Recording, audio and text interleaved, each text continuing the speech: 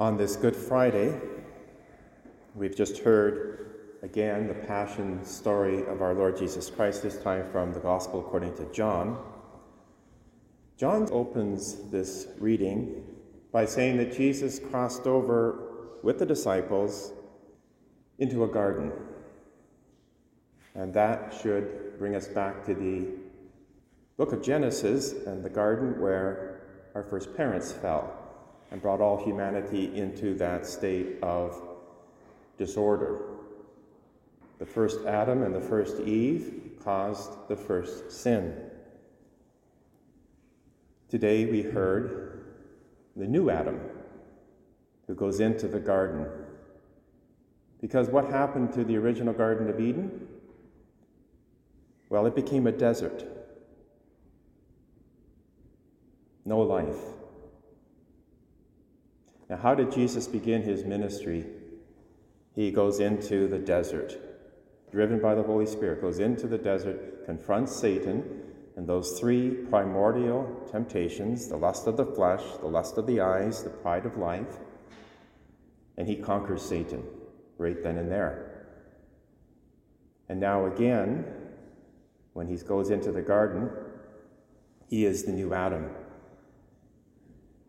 And just as the tree of the knowledge of good and evil caused the downfall of our first parents because they were disobedient and ate that fruit, now Jesus not only is the new Adam, but there's a new tree. It's the cross. And we now, because of what Jesus did, have the privilege of receiving the fruit of that tree, which is the Eucharist. And the Eucharist brings us new life, eternal life. And that's what we celebrate on this Good Friday. O happy fault, O necessary sin. Just as a river flowed in the Garden of Eden, so now rivers of life flow from within us because of this new life that we have in our soul. The fruit of the tree of the knowledge of good and evil has now been vanquished. We receive this new fruit.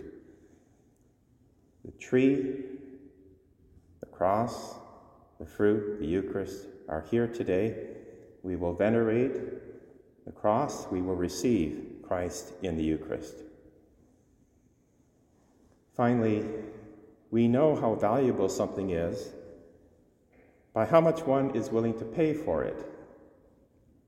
Good Friday means that we, you and I, have great value, dignity, worth, because of the price God was willing to pay for us. And that should bring us into a whole new perspective on life.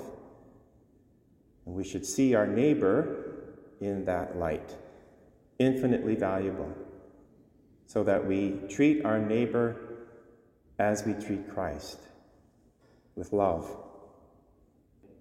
As we continue this Good Friday celebration, and we come to venerate the cross, just a few instructions, because we're still somewhat in COVID. We're not allowed to kiss the cross or touch it, but you can come and pause, genuflect, bow, say a few silent words, and then rejoice. God has paid the price for you and I. What great value he must see in us. Let us see it in one another.